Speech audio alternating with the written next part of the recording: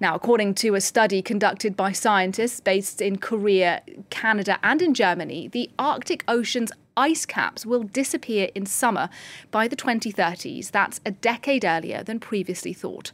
Scientists say this is set to happen no matter how aggressively we reduce carbon pollution, which drives global warming. Well, to tell us a bit more, Julia Seeger joins me now here in the studio from our science desk. And Julia, first of all, just tell us what's in this study.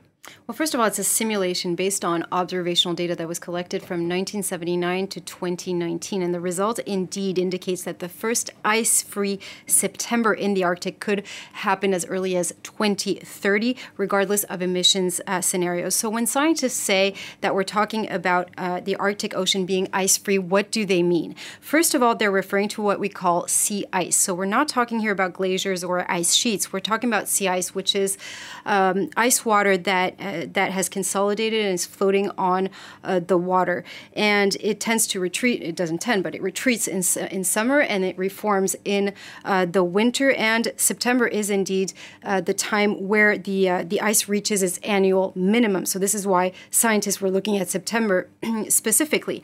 When they say it's ice-free, there again, they don't mean that there's not going to be any ice anymore at all. They're referring to a scientific threshold where this sea ice would only cover about 7% of the Arctic Ocean.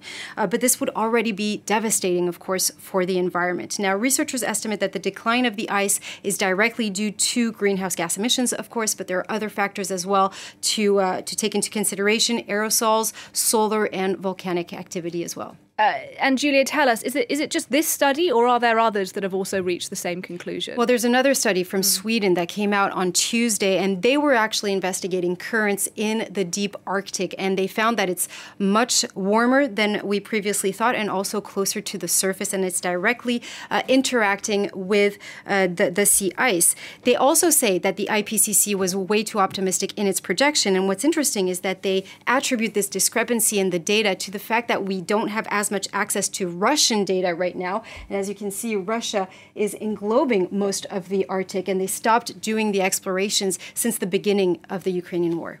And Julia, how much of the surface area of sea ice has already shrunk in the Arctic? So it's been reduced by 9% in the winter and by 48% in the summer. Wow. And we know that compared to the satellite pictures that we have from 1979. We're still using satellite imagery to try to monitor the situation of the sea ice with satellites like Cryosat-2 and Copernicus, for instance.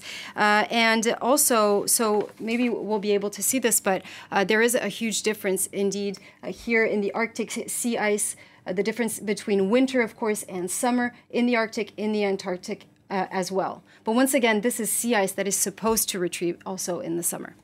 And Julia, I suppose the big question is, what are the consequences of this ice melting? So what's interesting is that the melting of the sea ice, we could think that it would make the sea level rise, but it doesn't cause directly the sea levels to rise, but it does have negative consequences. And the most negative consequence is the fact that in the summer, it has a very important role to have because it reflects the sunlight. And so it functions like a mirror, and this mirror is becoming smaller and smaller. So it's reflecting less sunlight, and because of that, the Arctic is becoming warmer. Because the Arctic is becoming warmer, it triggers extreme weather events, especially in mid-latitudes, like, for instance, heat waves and wildfires. And on a more global level, it can trigger also the melting, and it is triggering the melting of the permafrost and Greenland ice sheets, which in that case do trigger an increase in the sea level. All right, really serious stuff. Thanks very much indeed for coming in to highlight that for us. Julia Seeger for us there.